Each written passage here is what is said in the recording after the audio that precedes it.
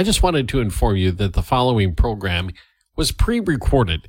So when you hear some dates or days mentioned and they don't quite mesh up with today's date, now you know why. Good morning and welcome to Rochester Today. On this Monday, I'm Andy Brownell, along with the Superintendent of the Rochester Public Schools, Kent Pekel. Hey, good morning, Kent. Good morning. Good to be back. It's good to have you back, that's for sure. A lot of exciting things happening in the schools, but I guess we better start with the big elephant in the room and what happened a little bit ago in Texas. And everybody, I think nationwide, everybody is still reeling and also depressed a little bit that this could happen again. Mm-hmm. The unexplainable, the inexplicable, the horror of it. I guess maybe I'll just do a check-in with the Rochester Public Schools. I know you can't get into specifics, but it's got to be on people's minds. It's obviously on people's minds. It's on my mind. The tragedy is incomprehensible. My heart, everything goes out to those educators, those families. And of course, then your mind does come to our schools, our community.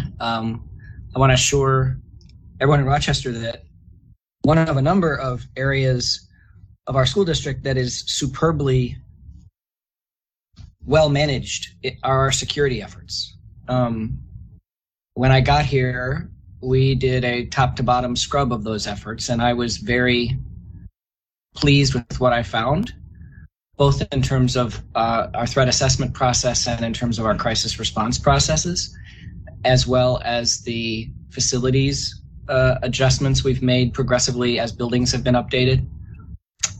For pretty obvious reasons, I can't say more than that because we don't want to publicize those things, and nothing's ever guaranteed, but it's on our minds constantly.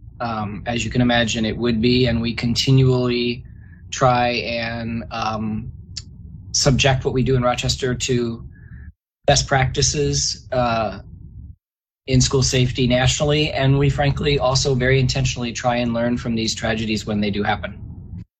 So as far as the students themselves and the school system, when this happened, do you reach out? Do you have extra counselors? Do you have, availability for somebody to have a chance to talk with someone if they need to?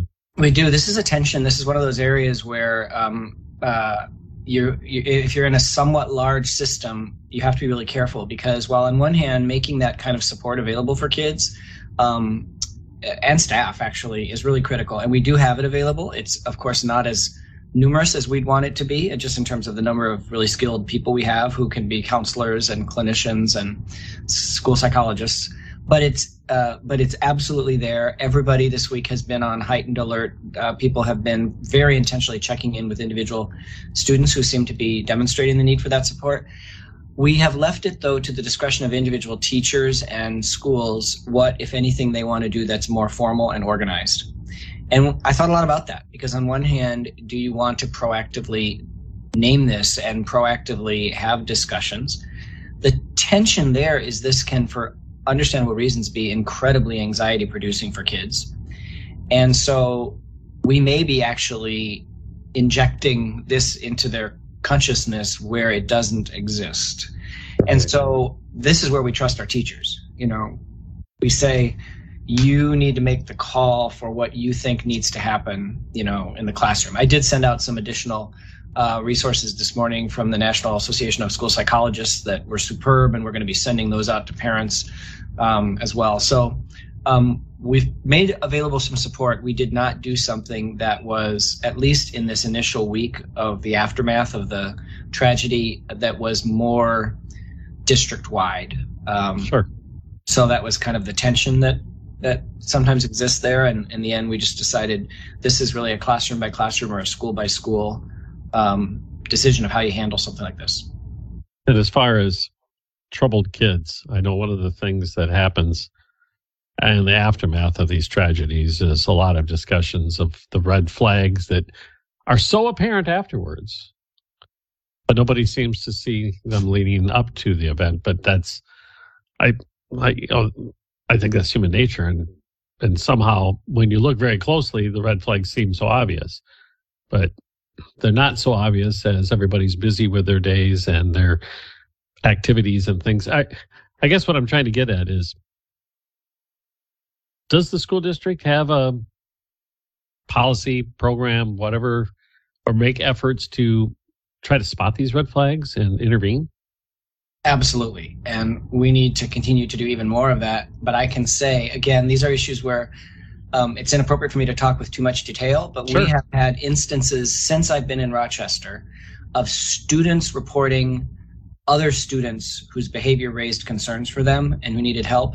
And we have instances in which we have taken very decisive action based on that feedback to support those students. And I'm pleased that nothing of this type happened, but we have had kids, we've had staff just in the not quite a year that I've been here do exactly what we want, which is not feel that you're snitching on somebody, that you're selling them out or whatever the thinking might be. You're keeping the school safe. You're proactively investigating behaviors that raise concerns. And so the right things have happened multiple times since I've been here. I can't, again, you hate to qualify this. We definitely don't have the systems in place that we need for me to be able to say that always can happen. But there have been multiple instances of us handling things that might have never had anything close to the tragedies that make the headlines, but that were serious. And the proactive willingness of students and staff to flag those behaviors is just everything. And then we took action very quickly. And, you mentioned the fear of being a snitch or whatever the kids call it today. I know. We look good at dating ourselves here. I think it's like we're coming out of a side story or something like that. But yeah, we're right. You're interested, as saying you're the school system, and getting that particular student help so they don't absolutely doesn't get worse. It's exactly what we did. With most of the cases that I'm describing have involved, the steps we took involved counseling or intensive mental health support, but also, of course, we involve law enforcement as well. So, well, I pray this is the last time we have to have a chat about this topic. It just horrifies me that we have to have this discussion, and that you as a school administrator have to oversee efforts to protect our children from this type of threat. And I pray there's not another one. That's all I can say. I do too. I can share with you today, Andy, I just met with our school board chair, Jean Marvin, and our vice chair, Kathy Nathan. We have a regular meeting, and I just met with them this morning. And one thing we've agreed to do is we are going to have on a future school board agenda, appropriately removed from this tragedy, an update on how we work to proactively address issues of safety, and then how we respond when crises materialize. And we're going to do that sometime in the coming months. We're going to do that when it is not a moment of crisis going on. I think that's inappropriate, partly because we're all at a moment of wanting to just do something, just do anything. We risk suggesting that, well, if what happened in Texas wouldn't have happened here because we're so good at these things. And so we want to take some time here, but many of the emails that I've gotten in the last few days they've been reassured when I say, we have threat assessments, we have crisis response plans, we think about this all the time, but they would like somewhat more information on what that looks like without giving away the playbook. And so we are going to schedule that for an upcoming school board meeting. And so just because we do need to provide somewhat more information about this to reassure people while, as I've said a couple of times now, not giving away that playbook. Okay, very good. Superintendent Kent Pekel with us this morning is Rochester Today On News Talk 1340, KROC AM and 96.9 FM. We'll take a break and be back in just a moment. This is the family program you're listening to is pre-recorded, and that means some of the days and dates mentioned may not mesh up with today's date. Welcome back to Rochester Today. Andy Brownell and Kent Pekel, Superintendent of the Rochester School District. The Rochester School District going through a fairly significant transition right now. Well, in the next few months as this school year ends and the next school year begins. And part of that is saying farewell to some schools, Longfellow and at least Longfellow building, the building. Yeah, just a building. Longfellow's not going anywhere. And in fact, yesterday I was received email from the Minnesota Department of Education telling me that Longfellow was approved for next year to continue using what we call the balanced calendar, but which is 45 days of school on and then 15 off, which is a model that works great for certain families, but every year we have to get approval from the state. So Longfellow's not going anywhere, but just a different building and some change there for sure. But yeah, we're doing that, and of course, Friedel Middle School is closing, which is always a difficult situation. But we're also excited about the options that are ahead for many of those kids at Dakota Middle School and other schools in the district. I suppose it's an emotional thing. People have such attachment to their schools that when the time does come to retire a facility, I suppose you get to hear a lot of that. It is. I mean, sometimes it's been described as like when especially Chicago was closing a lot of schools like 10, 15 years ago. It was a essay that kind of, I don't know if we said things went viral at the time. We talked about, it's like a death in the community in a lot of ways.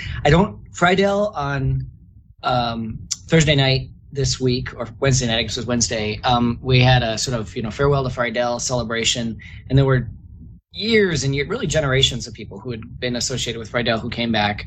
And I was at the school the day before as it happened as well. And I have to say, from our school leadership, our teachers, and an amazing parent-teacher association there, they made it such a positive celebration of what Friedel has meant to many of them. And so it was still very bittersweet because, those changes are hard, and they had also come to love that quirky building right in the middle of town that was really a furniture store. Originally, yeah. Yeah, and so it was bittersweet, but people just had a very positive, sort of resolute kind of acceptance of the decision that had been made, but a real pride in what had happened there for many years.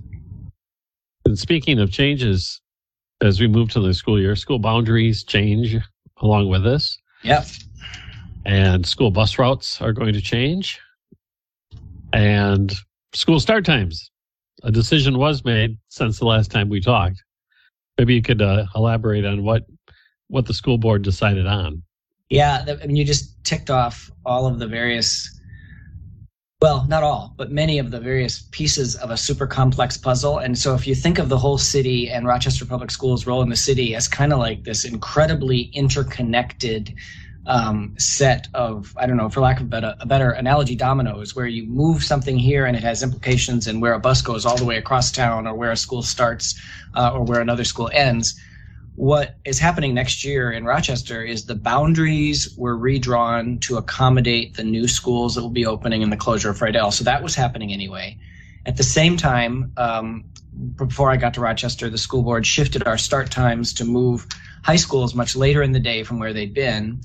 After I got here, we did a study with a researcher affiliated with the University of Minnesota and another former colleague of mine, and we found that, yes, we had achieved a lot of our goals for the high school kids, and there were major benefits to moving start times later for them, but we had created a real problem for elementary school students because they were starting at 9:35 and missing a lot of prime learning time, and by the end of the day, those little kids were really not the energizer bunnies from education we want them to be. So we looked hard at fixing that this next year, and with not only financial constraints, it would have been cumulatively like another $600,000-$700,000 above the increased buses we'll need for the boundary changes. But in terms of availability of drivers, which has been a huge problem, we reluctantly realized we can't fix the start times entirely for next fall. So in an effort to at least somewhat slightly mitigate that loss of prime learning time for our elementary students, everybody's shifting 10 minutes earlier. And so there'll be high school kids starting a little earlier than they were this year, and middle school kids, which is not the direction we want it moving in, but is not a wild swing, and the elementary students moving a bit earlier in an initial step to try and get it there. And the next year ahead, we are going to take a really comprehensive look at the whole system and see if there are, frankly, any fundamental assumptions that have guided our school choice structure in Rochester for a long time that are getting in the way of giving our schools a start time that's really going to work for staff and families. So that's the big work ahead of us for this next year. So it's the transportation component that makes the choice plan that much more complex? Yes, it's the transportation component and who gets what level of transportation. So if you even look at Longfellow, which is on that unique calendar, they used to have transportation across the whole city. Now it was confined to an area, but their school model is one that is pretty particular to certain families who can have their kids go to school for 15 days and then either go to what we call the intercession at the school, which is not the school curriculum, but it's still activities, or be at home.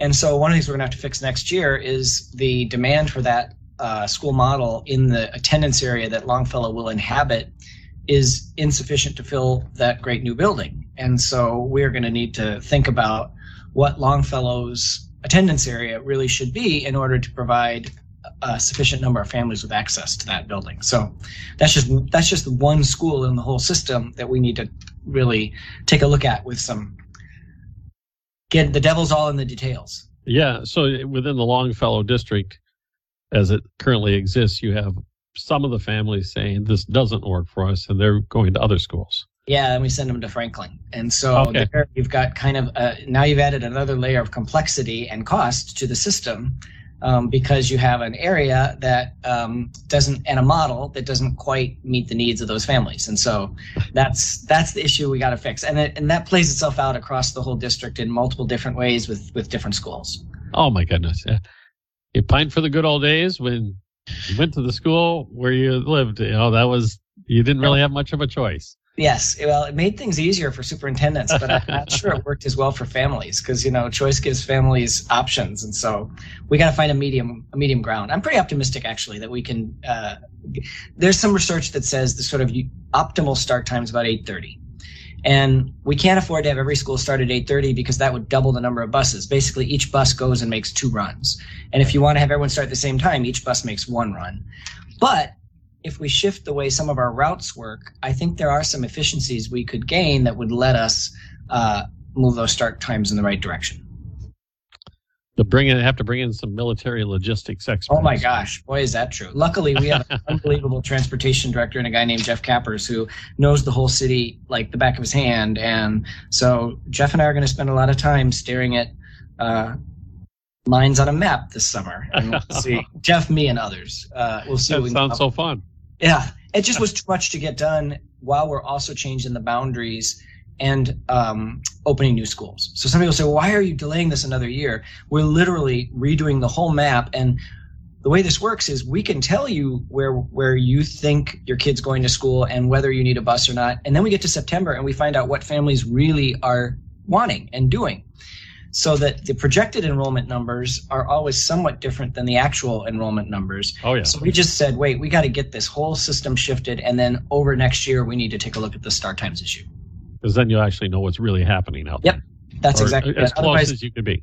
Yep. Otherwise, we were sitting here saying, well, if this school had this kind of enrollment, then we could do this with the start time. And so next year, we'll be able to say, well, this school has this kind of enrollment, so what can we do with the start time?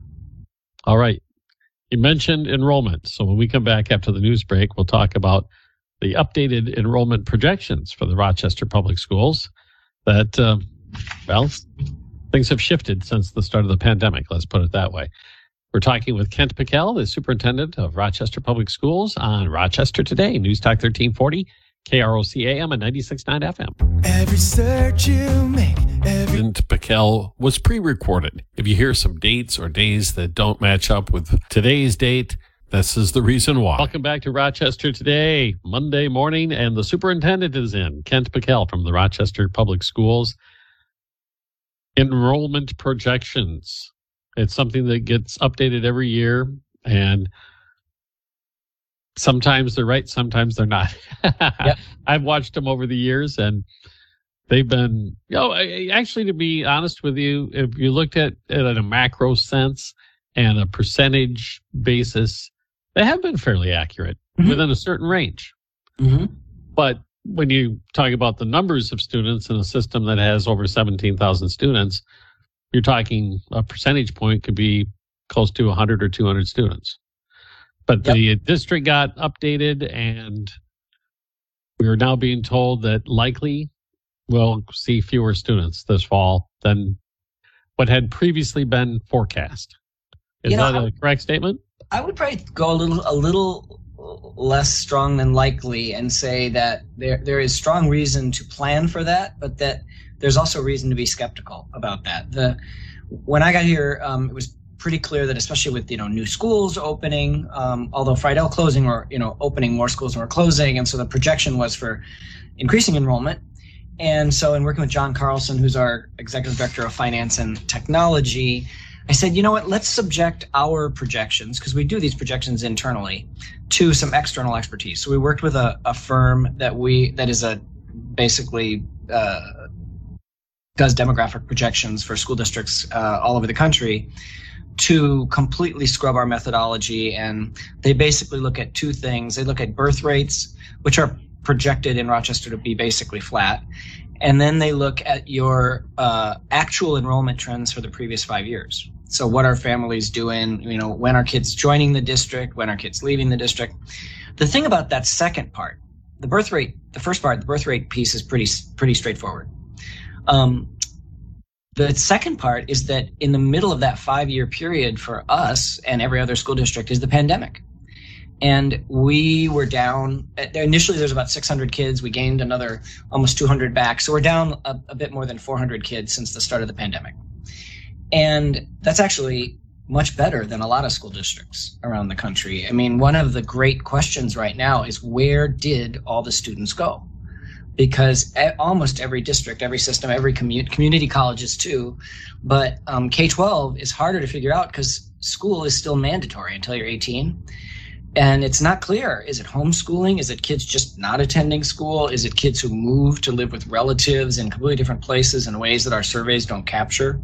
So for Rochester, the good news is we have been up slightly this year from where we were last year. So there's some reason to believe that this methodology that this firm used, which is best practice in the field, is overly pessimistic because it includes that plummet that happened during the pandemic. And there's really no easy way to control for that, because we can't say what those families are going to choose to do. But there were 4 scenarios that they outlined, one, which was the worst case scenario that would, take us down to like 14,000 students. And then one that was a best case scenario, which gets us back to more like 22,000, students, all by like 2030. And then the one that they predicted was basically for slightly declining enrollment. So I see part of my job is getting us into that upper bound of the projection so that we really do become the education provider of choice for Rochester families, and maybe families nearby and outside Rochester, and through our RPS Online, maybe families anywhere in Minnesota. So I think we're not helpless in this, but yes, it does create a new challenge at a time when we probably didn't really need another new challenge, but we have resources that we can use to address it. And reading the school board briefing on that, it was much more detailed than previous years where I've read the projection reports, and contained a higher level of explanation. And part of it was I think it was it was referred to as the cohort projection or something along those lines. And it's a prediction of retention of different grade levels. And it really showed how complex this business is of predicting the future, I guess, is what we're talking about here. Yep. There's certain points at which we have a slight net decrease, maybe family, and it's not huge in Rochester, but maybe families choosing some other option, like for middle school after being in our elementary schools. We definitely see the reverse with our high schools, where we see more kids who weren't in our middle schools coming into our high schools. So yeah, I'm a big believer in transparency, and I'm a believer in the fact that actually people can and want to understand the complexity of this stuff. They don't have to fix it. That's what they want to pay us to do. But that the vast majority of people actually understand that there is no free lunch, and that these are tough decisions, and they want to know that you're trying to make them in the short term in ways that work best for the kids we've got in our schools now, but that also mean that in 10 or 15 years, Rochester Public Schools is going to be a thriving system that is set up well by the decisions we make today. So that's kind of the tension. And so I'm glad you and a surprising number of people did read that very, very long enrollment report. And when they sent me their super detailed questions, I sent them on to the finance guy and sort of asked to be copied on the response. Well, that leads to my next question, because in the near term, these are the numbers that you use to plan the budget for the next school year, the staffing for the next school year, building usage for the next school year, all of this. Yep. So there's a level of uncertainty in that. How do you deal with that part of it? Well, as you and I talked about last time, we have also named the fact that Rochester Public Schools has a structural budget deficit, that we've had staff enrollment that has outpaced growth in student enrollment. And so we got to fix that. And this year we put in place year one of a budget reduction. And I'm pleased to say that that trend line has now started to head downward toward where our staffing is getting closer to our actual student numbers. There's no magic ratio, but the two obviously can't become too far apart, because it just the money comes from the number of kids that you got. So we made $7 million in reductions this year. We'll make another $7 million in reduction the next year. And if the enrollment projection makes that worse, we will make greater reductions. And I think it's important to add, even since you and I talked, Andy, we have also announced a restructuring of our school district central administration, and we've significantly reduced the cost of senior administration since I've been here, and we'll continue to do that. And I don't say that like there's anything like bad about central administration. It's just that when you're constraining positions for people who work directly with kids, like teachers and paraprofessionals, you also should be doing that at the senior levels of the school district. And so that's something we've put in place over the last few weeks, actually. And at the school level, this is a staffing issue as well, because you have to know, I need this many teachers for this many kids or paraprofessionals. It is. I'm pleased to say that right now it's looking like we're going to be able to make this first round of budget reductions with no what we call unrequested leaves of absence, or ULAs, essentially cutting people's jobs. And that was not at all guaranteed when we named this effort. And so I'm glad about that. I also know you can't do that every year. So it's one reason why, back to our enrollment discussion, we got to be the provider of choice in Rochester. We got to have those students and families choosing our schools so that we have the resources to provide a great education and not end up cutting our very talented educators. And that is part of your upcoming strategic plan that will be unveiled this summer? I'm doing an unveiling at the June 7th board meeting, and then the plan is for the board to vote on it June 21st. Now, unveiling, I shouldn't say, they actually did a study session on it 2 weeks ago, and board members have been on every one of the 6 working groups, and we've had a ton of stuff on the website and things like that. So unveiling is probably the wrong word. People have probably seen it so many times they're sick of it. But yes, it's called Planning for Purpose, and it is really, I think, an exciting roadmap for the next 3 years for Rochester Public Schools.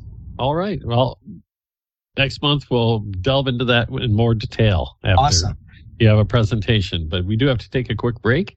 We'll return with a little bit more time with the Superintendent, Kent Pekel, with the Rochester School District on Rochester Today, News Talk 1340, KROC AM and 96.9. Family Service Rochester Mental. The program you're listening to is pre-recorded, and that means some of the days and dates mentioned may not mesh up with today's date. Rochester Today on News Talk 1340, KROC AM and 96.9 FM. I'm Andy Brownell, and I'm glad to be joined again by the Superintendent of Rochester Public Schools, Kent Pekel. We brought up the P word numerous times during a discussion today because obviously it's had an impact on our entire society, global society, and especially the schools and especially the students. Where are we at now with the Rochester Public Schools in coping with the darn COVID virus? Yeah, well, that pandemic is still unfortunately with us. What I feel really good about is that actually after quite a few months of either requiring masks across the full school district or having to, as we did for 2 weeks, transition to distance learning, I think we've landed in a pretty good strategy, which is really a building by building and even classroom by classroom strategy at the elementary level. So what we've evolved to is if 5% of the students and staff in a building test positive for COVID, that building is wearing masks for 2 weeks, and we assess at the end of 2 weeks. And we have had a number of buildings that have had to make that transition. I'm happy to say right now, the only building in the district that is required, where masks are required through the whole building, is the one I'm in, the Edison building with central administration. So we're wearing masks here, but they're not in any other school. But we also added in elementary schools where kids are in a self-contained classroom most of the day, the provision that if 15% of the kids in that classroom test positive, then they're wearing masks as well. So we do have places where you have classrooms masked, but not the rest of the school. And several months ago, when we put in place our updated procedures, principals really wanted to avoid that because they didn't want to have to say, well, are you in, Miss Johnson's classroom or Mr. Wagner's classroom? So with masks. In the end, though, the commitment was so strong to keep every single kid learning in person in our schools that principals and others said, yep, let's make sure we have that additional layer in certain classrooms. And it actually has gone pretty well. We haven't had, we haven't had like little kids breaking out in fights about why do you have to wear masks and we don't have to wear masks or things like that. So, we're entering the last week of the school year. And so there's still some days left, but I think we are coming to the conclusion of a year like no other. And everyone affiliated with Rochester Public Schools, certainly our staff, but also our parents, and especially our students, should feel really proud of how we have weathered a really, really unique, challenging school year. It seems like we're finally learning how to live with the virus instead of reacting to it, I guess. We're still reacting, but we're coping, maybe. That's a better way to put it. Yeah. One would hope so. One would hope so, because obviously, I know the next phase for us is really accelerating the academic learning, the unfinished academic learning that kids missed over this really almost 3-year period of disrupted learning. I think that the potential long-term impact on the students who've been impacted and frankly on our economy of that unfinished learning could be very scary.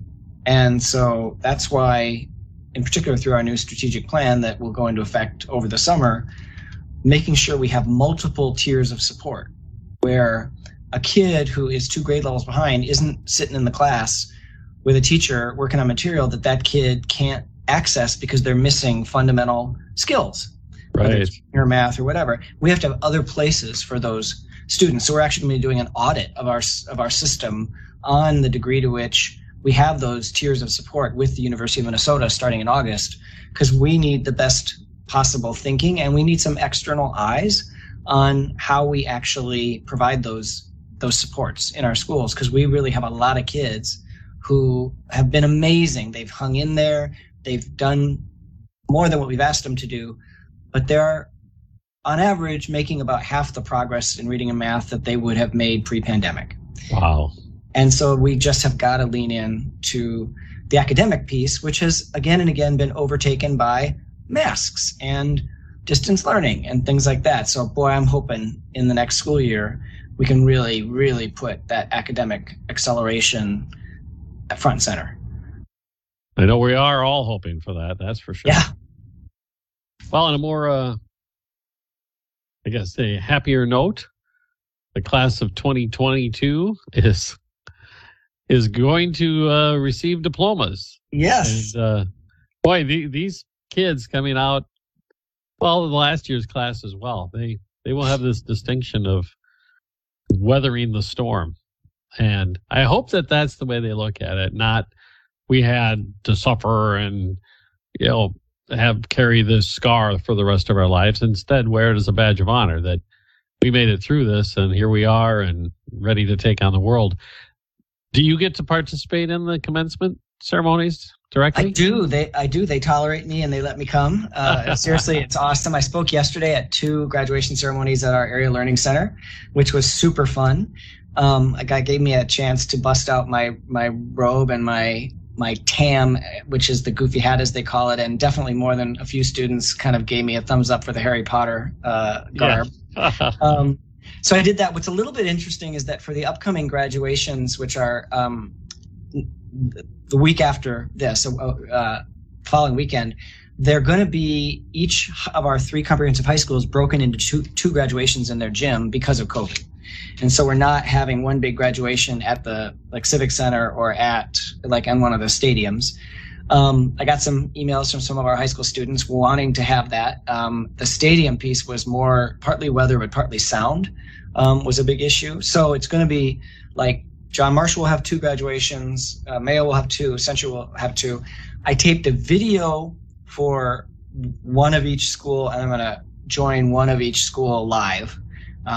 And yes, I'll make a few remarks and things like that. It's interesting because my stepdaughter, Molly, we weren't here in Rochester until last July. And so she's a senior at Austin High School and also graduated with a 2-year degree from Riverland Community and Technical College. So she just did the Riverland graduation, and Austin is coming up next weekend too. And when I was talking with Molly, she said, you know what, don't do a COVID graduation speech. We're tired of people telling us that you should be proud you made it through COVID. We know that. I thought that was really interesting because what was my first instinct? To go do a COVID speech and tell them how they did it. And she said, no, we don't really frankly want to be reminded of COVID. So I don't know. I'm not sure how well I did. At least I've learned that you got to be.